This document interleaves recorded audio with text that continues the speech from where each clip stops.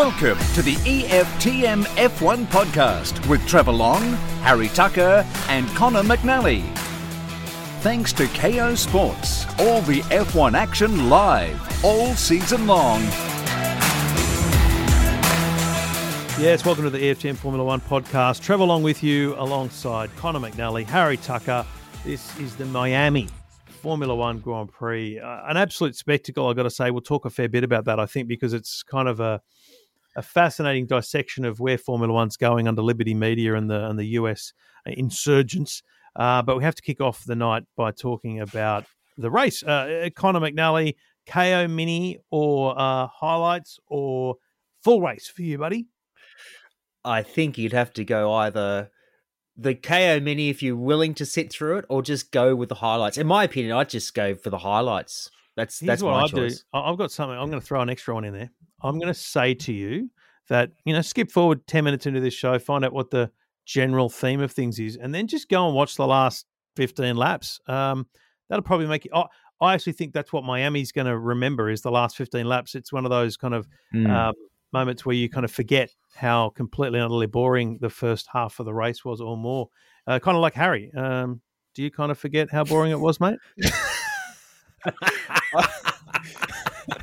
So I made it to lap 4 and then got woken up again like 10 minutes before we recorded this. So I've seen 4 laps.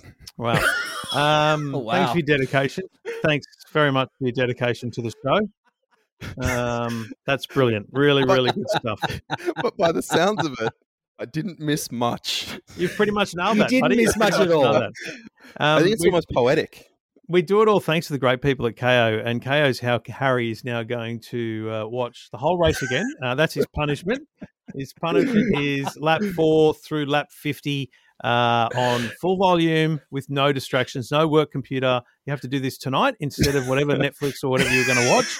That's what you have to do. KO obviously has all the great sport you could ever love and want. Supercars, Formula One. They've got it all, as well as obviously the NRL, the AFL, and all the other big stuff. And it's just a small $25 a month will get you a one-screen subscription, which is all you need to watch it on your own. Every race, every Formula One session, every bit of Sky Sports coverage is live on KO Sports. So, Harry, just for you and everyone else listening, this was a win for Max Verstappen ahead of Charles Leclerc and Carlos Sainz, Sergio Perez in 4th. A great result for Mercedes in 5th and 6th we'll talk about in great detail, and a disappointing one for McLaren with Lando being crashed out by Pierre Gasly. Daniel Ricciardo failed to score points in 11th. I've got to say, in all my tipping and betting, happy to acknowledge that I do both paid and unpaid speculation on these races. I expected carnage. In one of the tippings that I'm in, we have to pick how many DNFs there'll be. I put 6 because I assumed there would be carnage off the start, and I actually thought at some point there'd be some sort of spin that would almost block the track. I was very wrong, Connor. Very wrong. It turned out to be very much like a Melbourne kind of scenario where we expected so much hype and it failed to deliver until at least the last 15 laps of the race. It was, quite uninspiring. And it worries me a little bit that, we're going to these brand new places like Miami, for example, and it's not delivering in that regard. It's a great spectacle for the fans out on the track and that, and it makes for great television, but in terms of on-track action, it just really didn't live up to the hype that we were all expecting it to be. I mean, essentially what we had here was a fascinating play with a hard tyre strategy by the back of the pack and George Russell. So obviously George Russell struggled in qualifying really for the first time this year, and so opted for an alternate strategy. And then you had your Ocons and Albons and Latifis on the hard tyres. And there was a point, I feel like maybe 15 laps in, where it was like the mediums were looking like they were going off. I think 1 or 2 cars actually pitted quite early, I thought. And we started to think maybe this hard tyre strategy is going to pay off. But it didn't really seem to do anything except for the fact that George essentially held on for a safety car, which at no point in the first 40-something laps did it look like we were going to get one, because there was barely, Connor, any even sideways action. There wasn't a lot of mistakes by drivers. So the safety car very rare. really seemed unlikely for the majority of this race. And I think that made it seem like a real stretch for George to do anything with those hard tyres. Yeah, it could have actually not worked out in his favour had it not been for that incident between Lando Norris and Pierre Gasly. So if that didn't happen, it just would have made George, sort of stick out like a sore thumb, really. But thankfully for him, when that incident happened, it worked out to his benefit. Worked out to the benefit of quite a few other drivers as well.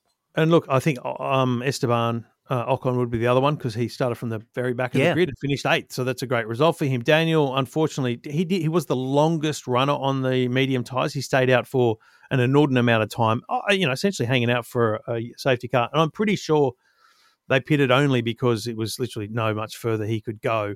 But, it just feels annoying as an Aussie, one of those things. It's like, 5 or 10 or whatever, many more laps, he would have got the advantage of the safety car and had a huge, huge advantage there. But, I think this track, and Harry, you can come in here because you hopefully watched a bit of practice and qualifying. Hey, I got 4 laps, remember?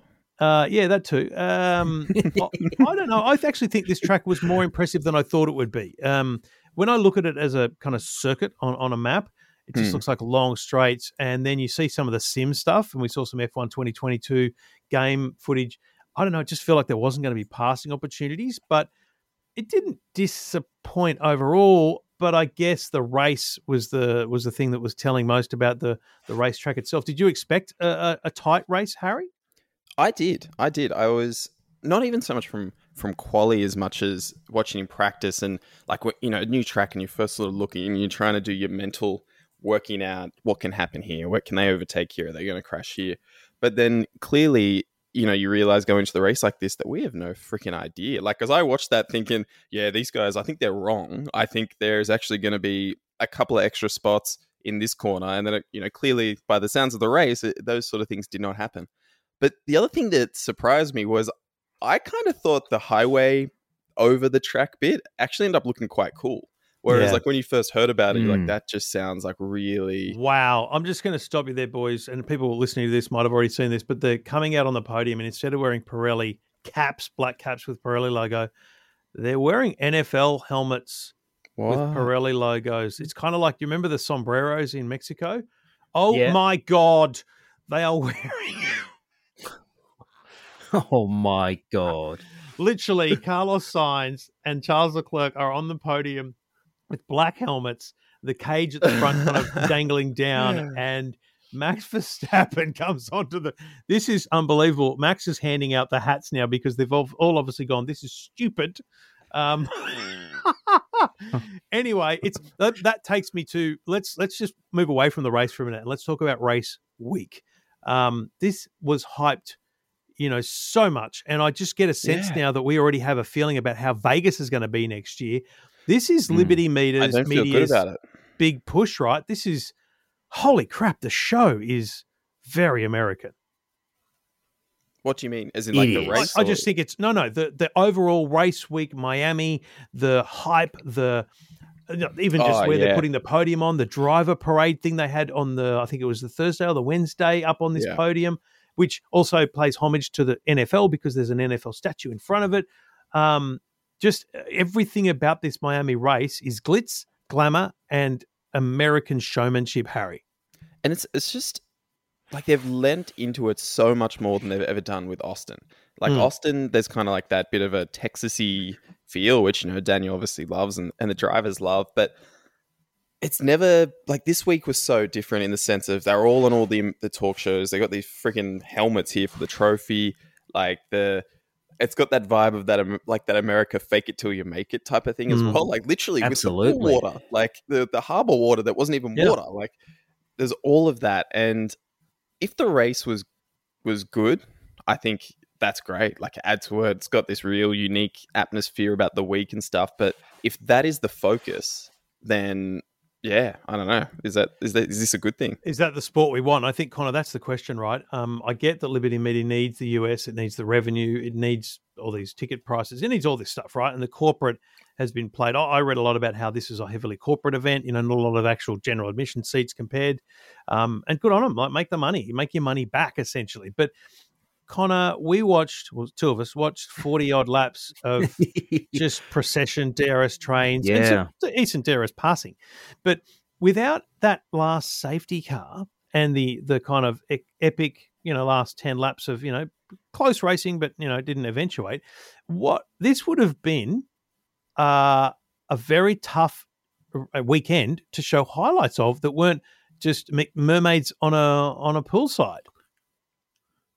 It just would have made for a little bit of cringeworthy television. I mean, okay, all the pre-event hype makes it to be a very exciting event, but if you can't deliver with the on-track stuff, then you're right. Making a highlights package of a race when there's not much action going on, it makes for very tough editing and very tough viewing, it must be said. So, I honestly thought within the first 15 laps, I'm thinking this is turning into a Melbourne kind of event. And I know we were excited.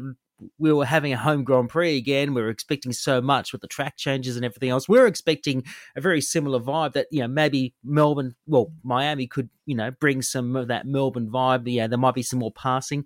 Really didn't deliver. And I have to agree with Harry. I'm a bit concerned with Vegas next year. It might be the same kind of feel. It might be great. What we're worried about is a massive show, Harry, but a really poor race, because that track in Vegas looks pretty lame. What I don't quite get, and if you know, please explain. But when these tracks, right, they talk about throughout the week, they were saying they had 43 different tracks that were going to be potential for Miami. They ran them through simulators. They ran them through literal car parking lots with cars to try and work out which is going to be the best and the most exciting. You've done that much work and that much research and testing on these tracks. How do you end up with this? I think my answer is the Formula One teams building cars on a weekly basis to win and race and do things that a simulator. A simulator can only do so much when it doesn't know what's happened in the 2 weeks before this race, let alone the fact that Red Bull chose a speed setup and Ferrari chose a high downforce setup. Those two things alone make a big difference to this race, because it meant that Max was able to pass Charles. I don't know, would anyone have predicted that? I don't know. I just think there's some. I don't think you can really plot these things, and I think a true analysis of motorsport, which this isn't. This is a sport, not a really, not motorsport in its truest form, would be to go look at all the racetracks in the world and work out which ones have the best passing, racing, you know what I mean, and then emulate those factors. So isn't that how they did Circuit in the Americas? Wasn't that their whole whole thing? And isn't that a better circuit for racing? The Bend is watching it. The Bend is based on all those famous corners and stuff as well, and it's also a great track. And that's why Austin isn't the American Grand Prix anymore. It's just, it's the US Grand Prix, but it's Miami and Las Vegas are more important because there's more money, there's more hype, there's more glitz, there's more glam. Basically, what this company, Liberty and the sport generally trying to do is create Monaco more times in the year. And I'm not referring to the stupid boats in the harbour thing. I'm just referring to the celebrities on the grid and all that kind of stuff. So I don't know. I feel like more maybe. I was going to say. Yeah, I mean, you got to look at the grid walks. Yeah, grid walks with Martin. I mean, that was just cringeworthy, but it was just I can't tear myself away from it. What you're missing there is that for us, it's cringeworthy, but how many people are watching the grid walk, right? As a percentage of people they're trying to reach. Whereas if Venus Williams posts one photo on Instagram of her and Lewis Hamilton, the sport gets exposure. So I think for Formula One, that's actually the smart approach here. I found the grid walk cringeworthy as hell. Pharrell Williams would be the best example of cringe, because here's a bloke that was asked a simple question and he just had to talk about how he loves something and Lewis, his brother. And I was like, oh, mate, just answer the question. Why are we talking like this? Anyway, the bottom line is, Harry, you didn't miss much. Seems more like a Trev problem there. Yeah, absolutely. Harry, you didn't miss much. I think that's what we're saying here. Clearly, Fernando Alonso had a fascinating one. He made up some great ground off the start. He had a good start. You noticed that, did you? But But and he did okay, but he got penalised a couple of times. I think he might also get a second penalty, which could put him behind Daniel Ricciardo and could put Daniel into the points. We say this as we record, like literally straight after the race, and I believe Fernando is being looked at for one other incident. So he may well get another penalty, and that could put him behind, and that push Albon up to ninth. Connor, I mean, from a racing perspective, aside from the last 7 laps, was there anything you saw that was worthy of note? Worthy of note? No, there really? we go. I think that was yeah. How do you feel? There's not much else. I mean, literally, you slept through the worst part of the Formula One season. Look, I feel good. I feel rested. I am ready to start the week. More so than a normal Monday. So let's describe to you the thing you missed, which is Pierre Gasly having a well, actually, I think it's interesting that he went wheel to wheel with Fernando Alonso, and then he went really wide into the hairpin, and as he was regaining traction, Lando was right by his side, and I don't think he saw it. And I'm confident, Connor, he was on the radio at this moment because the audio really proves it, and he incrementally turned a touch, and his left front hit Lando's right rear and knocked it off and sent Lando spinning. It was a pretty epic little spin, and kind of not really Gasly's fault, Connor, but it was certainly him at fault. It was more of a racing incident, really. But I think if you listen to his audio, you can hear him say, "Oh," and he knew exactly as soon as he did. When he said that, he knew he had touched Norris, and that was game over for Lando. So honestly, I'm quite surprised that Gasly didn't pit. I thought he might have retired the car after that incident, but I'm surprised he stayed out on the track and continued on. But what ended up happening to him? I'm pretty certain. I think he did end up. He's got a DNF on next to his name. He did end up retiring. He did end up putting the car into retirement. Seb then had a incident with Mick Schumacher, and Seb went in the air. The car went airborne, and he didn't retire the car, which is fascinating. I think interestingly though, in terms of racing, the last 7 laps or so were fascinating because out of the restart from the safety car, and I think Martin pointed to this most. Charles just had a new sense of enthusiasm. And I don't know whether he got the tyres up to speed better than Max, but man, he was pumped. And Connor, he was right on Max's tail. Yeah, I think his tyres must have got a reprieve because personally, in my opinion, during that first stanza of the race, I think Leclerc pushed his tyres a little too hard, and that's when he lost a lot of ground to Max, and Max was able to capitalise. But I think that safety car period allowed him to let his tyres recover, and we saw that real burst of speed once the race got back underway again. And I really thought that Leclerc, had the capability to retake the lead. Unfortunately, that didn't happen in his favour. And Max Verstappen ended up getting fastest lap and the win. Sergio, I thought was good for fastest lap, not just because I had it in my tipping and my betting, but he had medium tyres at the end. He just couldn't get past Carlos. Sent it down the inside and bumped tyres, locked, and therefore basically was a second and a half behind and really couldn't make that back up. So I actually find the last 10 laps disappointing for Sergio because he had softer tyres. He should have got past. I think the team would look at that as being disappointing, don't you think, Connor? Oh yeah, definitely. Red Bull are looking really, really strong already in this stage of the World Championship. Ferrari obviously had the early form, but I think they're just starting to struggle a little bit now, and Red Bull are capitalising on some of that misfortune. It's making for not only a great Drivers' Championship already, but also a great Constructors' Championship, which we'll get into very shortly. But I think Red Bull have really picked up their act. They're now starting to get some stability with their power units now, and Ferrari, I think, are just a little bit behind the 8 ball at this point. Well, let's unpack a bit of that strategy for the season. We do it all thanks to KO. And as I said, every single session of Formula One this year is live on KO. A KO Sports subscription is all you need. You can watch it on your mobile phone, your tablet, your Google TV, whatever you've got. KO's available. If you've got an Apple TV, you can watch 4 screens at the same time. It's a stunning way to watch sport. Connor, Harry makes a good point about Red Bull and this season. It is made during commentary. It's fascinating that actually, when Max finishes, he finishes first. So I wonder if the dominance of Ferrari in terms of points is actually really not indicative of Red Bull's pace and Red Bull's potential dominance on this championship, Harry. Yeah. I think in general that we're so early into this generation of car that things are going to just be going up and down for these teams for a while. Like even not even just this year, but for years. Maybe, I think Ferrari seems to have not developed as much as Red Bull, but they're a little bit more ahead of Red Bull to begin with at the start of the year.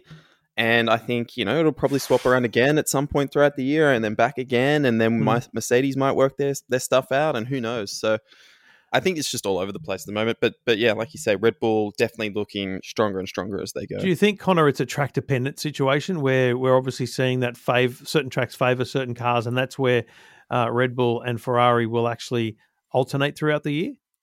Yeah, I think that there's a part in favour of that. Obviously, Miami definitely suited Red Bull. I thought it actually for most of the weekend, I thought it was very much a Ferrari thing. Ferrari were looking very, very strong in practice. They were very strong in qualifying. They were very dominant, but they just can't seem to translate that into a race pace in the last couple of events. So I honestly think that Red Bull have really picked up their act, but who knows? We may even see Mercedes come back. It was a great race by George, and Mercedes certainly started to pick up their game a little bit, but they still have a lot of work to do with that car. I mean, that car is it's not behaving the way it should be. It's not a front runner, let's face it. So you don't think that their upgrades did any help? Because it was meant to be a big weekend for them. It was meant to be. I look at qualifying. They did all right in FP3, and then they went completely backwards. So I think it was the other way around. Yeah. I think George was doing very well in FP1 and 2, and he went backwards in FP3. And they weren't able to bring it back to the earlier form for quali, and that's where George was let go essentially, and that cost him. But it didn't cost him in the end because of strategy. But do you reckon, boys, that actually Mercedes is batting above their average because of the quality of their team? And I say that very clearly team, because things like strategy, things like reliability, things like even pit stops, they're not making simple mistakes. It's actually a fundamental issue that they seem very confident, Harry, they're going to fix. Yeah. And my favorite theory about this is that the reason George Russell is doing so well is that for so many years he's had to push a bad car past what it can do. And that's what he's doing now and why he's been better than Lewis. So, yeah, I definitely think that personnel side. But at the same time, it's the same personnel who built the car that's not working for them. So, yeah, you can look at it both ways. Well, I'll throw this one at you. A couple of days ago, in fact, it was after quali maybe, I was called a racist because of a tweet I made. Just let me read this out to you. I said, George Russell consistently faster than Lewis Hamilton in 2022. Rather than assuming he's coming to terms with the car faster, let's just consider he's actually a far better driver. Now, can you believe? Where's the punchline? No, for your racism. I know, that's it. That's it. Literally, someone said I was racist. It's just the best ever. That's just Lewis Hamilton fans, right? It's this bloke goes, this has racial undertones all over. I'm like, are you kidding me? No, it doesn't. But that's my observation there is that, and I think his tweet has racial undertones. Yes, exactly. That's actually, it's reverse racism. But anyway, let's not go into great detail. But to your point, Harry, the fact that George, I actually believe in that theory that George has had to work harder as a driver, whereas Lewis has had brilliant machinery and he's a brilliant racer, and so he hasn't actually had to bring out his hardcore racer much. Yeah, and so now he's struggling to come to terms with something that isn't just under him anymore. And now I'm not actually saying that George is a better driver. Deep down, I believe he may well be a better driver than Lewis Hamilton. Will he win 7 world titles? No, because of the quality of the drivers in this field today. But you got to say, George is absolutely shining, Connor. There's just no argument about that. Oh, he's proven to be over and above Lewis's capabilities right now in a new set of regulations, and he's really shining. And nothing to take away from Lewis. We know he's a very good driver, but you've got to remember that in the last 7 or 8 years, he's had a teammate that he's basically had as a second fiddle. He's had the command of the team for so long, and now that he's got a much younger driver, really showing his in proper machinery, having earned his stripes in inferior machinery. let's face it, he's putting up a really, really strong fight against Hamilton, and Hamilton, I don't think, likes it. And I think we're going to see, as the season goes on, whether Lewis has the capability to really take it up to George, or if he's going to start acting immaturely. A great Harry, sign of a driver is basically rising above that. Spot on, Harry. There were two radio messages from Lewis today that I found telling. The first one I'll mention was at the end, where he said strategy's really played against us today. And that's kind of a poor observation for him, because strategy played towards George. It didn't play against Lewis. Lewis did well. He finished well. George simply had an advantage because of that hard tyre strategy. That's simple. And he also, earlier in the race, I'm thinking around the safety car, wasn't it, Connor? He said to his engineers, they said, let us know if you want to come in. And he's like, it's up to you. Let me know. And they went, sure, stay out then. Whereas in the past, he'd be always like, come on, no, we're coming in. He would drive that. And so I found it fascinating that Lewis Hamilton took a back seat. And I don't know, Harry, whether you got any view on that, having not directly seen it, but I just think that is a telling difference to Lewis's mentality. He mentally doesn't seem the same as he has in the last few years. But I honestly think for him, like you just touched on this before, it's an adjustment again. Like it's this stage in his career where it is this new car, and the car is not quite what they hoped, and he's had the best car possible for the last 8 years. Of course he needs something to adjust to. And I think he's adjusting much slower. It's a bit of a shock to the system, and yeah, it's almost like his confidence isn't quite there as well. Like he doesn't have the conviction in what he's saying in these decisions like you're used to hearing. So I find it really interesting to watch. Like I definitely don't think it's a talent shortage by any means. It's just getting his head around this situation he's not used to. Look, I think the fascinating thing here is there's some other really cool stuff happened. But before we talk about the teams, I just want to talk about one other driver, and we mentioned him in passing as a teammate. But Valtteri Bottas was in front of Lewis for so much of this race. He was in front of both Mercedes at the end until he just went a little wide, nearly hit the wall, backed out and let both Mercedes pass, and ended up finished 7th. I reckon he would be gutted. I mean, a great result for the team, 7th in reality, given Zhou Guanyu finished 20th and had to retire very early in the race. But such a gutting result for Valtteri, given I think he got so much hype in the paddock over the weekend, Connor, about being faster. He would be head in hands today, I think, after that. He would know he could do better, but it'd just be horrible to see them in front of you again. Oh, yeah, absolutely. And I think that was probably one of the better races for Valtteri this season. Like, he's had some really good performances in a car that a lot of people thought was going to be subpar. He has really punched above his weight, and he's now proven to be a team leader. He's really been the shining light for Alfa Romeo this year. And yeah, he would be a bit gutted, but still, that's points. He's in the he's in the top 10 of the championship, and he's not that far off, the top 5. So there's still a lot to play out. I think he will finish ahead of Lewis and George a couple of times this year if things go his way. And I think it'll be like, cop that Mercedes. I've got a good car right now.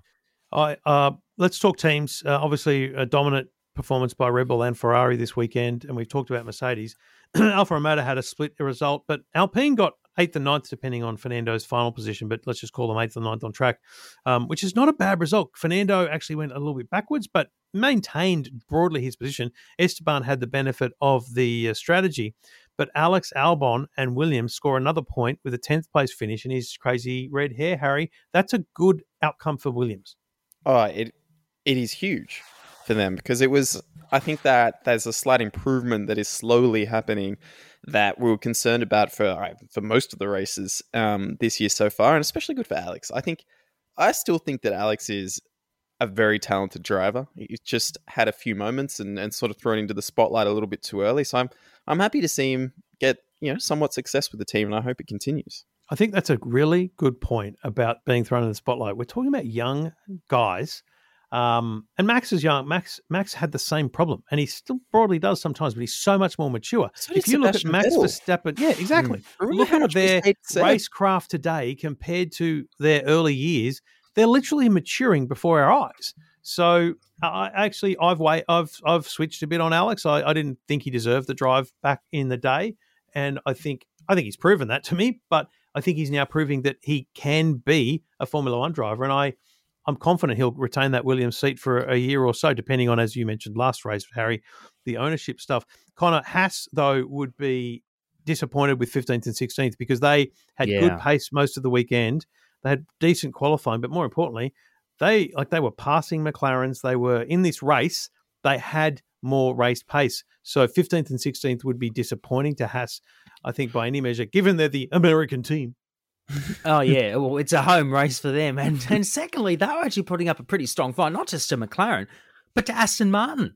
And that's another team we've got to discuss about them, because I'm shocked. If they had finished to the points, I'm thinking how the hell they deserved to even finish in the points given what happened before the race started. But they should have been in the points, Haas. They should have finished at least, or get a couple of points. I was really keen for Schumacher to get his first points in Formula One, but he basically blotted his own copybook by taking out Vettel. And that I'm sure he'll get points, and the time will definitely come.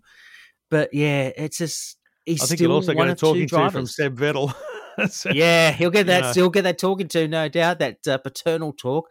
Yeah, but, he still remains one of two drivers in the World Championship yet to get points, and that the other one is Nicholas Latifi. Harry, can we just talk about how good a turn of phrase, blotting the copybook is? And I mean, it's just blotting the old copybook, Connor. It's a very old school thing to say. I know.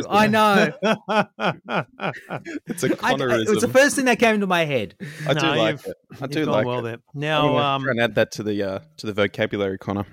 The circus leaves the United States and heads back to Europe in 2 weeks in Spain, and then the week following in Monaco. So a couple of solid weeks ahead, and therefore a couple of crazy late nights too. This was actually not a bad, for some of us, not a bad time of day for a race. In reality, some of us just went to bed and set an early alarm. Yeah, I don't know how anyone else stuffed that up, but that's no what I did. Well, how does that happen? What I do is I put it too close to the start, and so I'm the race starts, and I'm like trying to keep myself awake because I'm just woken up. Half hour beforehand, okay? Yeah, I know this. Half hour, and then 20 minutes out, another alarm just in case you fail. All right? Yeah, and then I just collapse. Well, I didn't even realize. Help us out. Where are we at in the Constructors' World Championship, which has to be one of the tightest in some time? I know there's talking commentary. Crofty often has stats about drivers leading by this much, but I think in terms of constructors' titles, this may be one of the closest in a very long time. It is very, very close. Make it 6 points. The difference between Ferrari and Red Bull. Ferrari leading on 157, Red Bull 151. That's how tight it is after 5 races of the World Championship. Mercedes are third on 95. They are quite considerably ahead of McLaren, who scored no points on 46. Alfa Romeo are starting to close in on McLaren. They're fifth on 31, but they're 3 ahead of Alpine on 28. AlphaTauri on 16, just a point ahead of Haas on 15. Aston Martin on 5 and Williams on 2. If you're Gunter and Gene, you're thinking, holy crap, this is going well. I mean, we're up 2 places in the World Championship. We're ahead of bloody Aston Martin because budget-wise, that'd be a pretty big win, I would have thought, Harry, for Haas to be ahead of Aston Martin. I mean, they all obviously think they're doing better every year, but I think that's probably the story of the grid other than the tightness of it, don't you think, Harry? Oh, yeah. And the fact that, for those smaller teams, those extra dollars that come out of those grid position stuff means so much more than they do to Mercedes and Ferrari. Yeah. And you think, these guys have done so well with the budget they have for this season. If they get a few more dollars from doing a bit better again, can we see even more improvements next year? Maybe. The Drivers' World Championship still headed by Charles Leclerc? Still headed by Charles Leclerc, but the gap has reduced quite a bit. 104 points to Leclerc, 85 to Verstappen. So it's now 19 points the difference. It's basically a race win. Jeez, I forgot how much lead a second place with fastest lap. Well, if you had to watch the race, you would have found out that it's been a long time since a driver's not won the World Championship having had a 40-point lead. But that's okay, Harry. Yeah, but there's also... it's funny. But it's good. It's good. It's good. But just to take it literally with that comment, it's probably also not happened, and why it could be likely to be able to happen this year. And this is the number of races is much more than it has ever been. And that is going to be telling on this whole season. This is despite any negativity around the certain races that may be not as great as we think, you've got to remember, in a Drive to Survive sense, which is what's driving this, this is going to be a very long season, and it's going to ebb and flow. Even if Red Bull run away with it, there's still going to be the stories of Mercedes and McLaren and others in the pits. So as a sport, there's plenty of good stories out there, and there's a lot of individual stories as well. So I think we've got that going for us. George Russell, 4th in the Drivers' World Championship. Yeah. Hello, what the hell? That's remarkable. He's only 7 behind Sergio. So Sergio's on 66. George, as you said, 4th with 59. So he's only 7 behind. Yeah, but he's only 6 ahead of Lewis Hamilton. George Russell is 23 points ahead of Lewis Hamilton in the Drivers' World Championship. I mean, and Lando Norris is and Lando's only a point behind Lewis. That's nuts. And then you got Valtteri in 8th. It's tight. This is the beautiful thing, Valtteri Esteban, Kevin Magnussen, Daniel Ricciardo. It's not really, issue where they are back there, but the stories around your Lewises and your top of the field are so exciting when it comes to this championship. And I think that's what's cool about it playing out for over such a long time. Boys, Spain, I don't know. It's not normally an amazing race. So it'll be interesting to see these cars at a traditional racetrack again. Harry. I wonder if it might actually be a half decent race because of compared to the other races this year in particular, because of testing, in the sense of the guys are familiar with this car at this track, and Bahrain would have been the only other track that they would have had that familiarity with. So I think the other thing is, as a traditional race circuit, although not a modern race circuit, I actually think there's more of those send-it areas. I think there's more of those wide turns, tight turns that drivers can, late break. I just feel like with this ground effect, with this closer racing, Connor, we could be in for something exciting in Barcelona. Well, I hope so. If it doesn't deliver, then it's going to be another snorefest. We've seen in previous years in Barcelona that hasn't really provided some of the entertainment. There are some exceptions like Rosberg and Hamilton coming together back in 2016, but other than that, it hasn't really provided the racing that we'd hope for. Hopefully, with all the experience that I've had from pre-season testing earlier in the year, we might actually see something decent. All right, boys, thanks to KO Sports for supporting the FTM Formula 1 podcast. And it's just great that KO exists in our modern era, because Harry Tucker can now sit, click a button and watch the entire race from start to finish. Didn't need a set of VCR, doesn't have to wait for a replay on TV. It's just there on your phone, your tablet, wherever you are. You can be working today, just have it on as you work. I think you'll be able to get by. Just look out for a safety car and focus on the race at that point, Harry. That's our advice, okay? All right, I'll let the boss know. Yeah. All right, boys. Great race. Thanks for your company. And just great times. I mean, it's just good to be talking Formula One. Harry, just what a time to be alive. Okay? What a time to be alive. Totally time. See you in a couple of weeks for the Spanish Formula One Grand Prix. Ciao.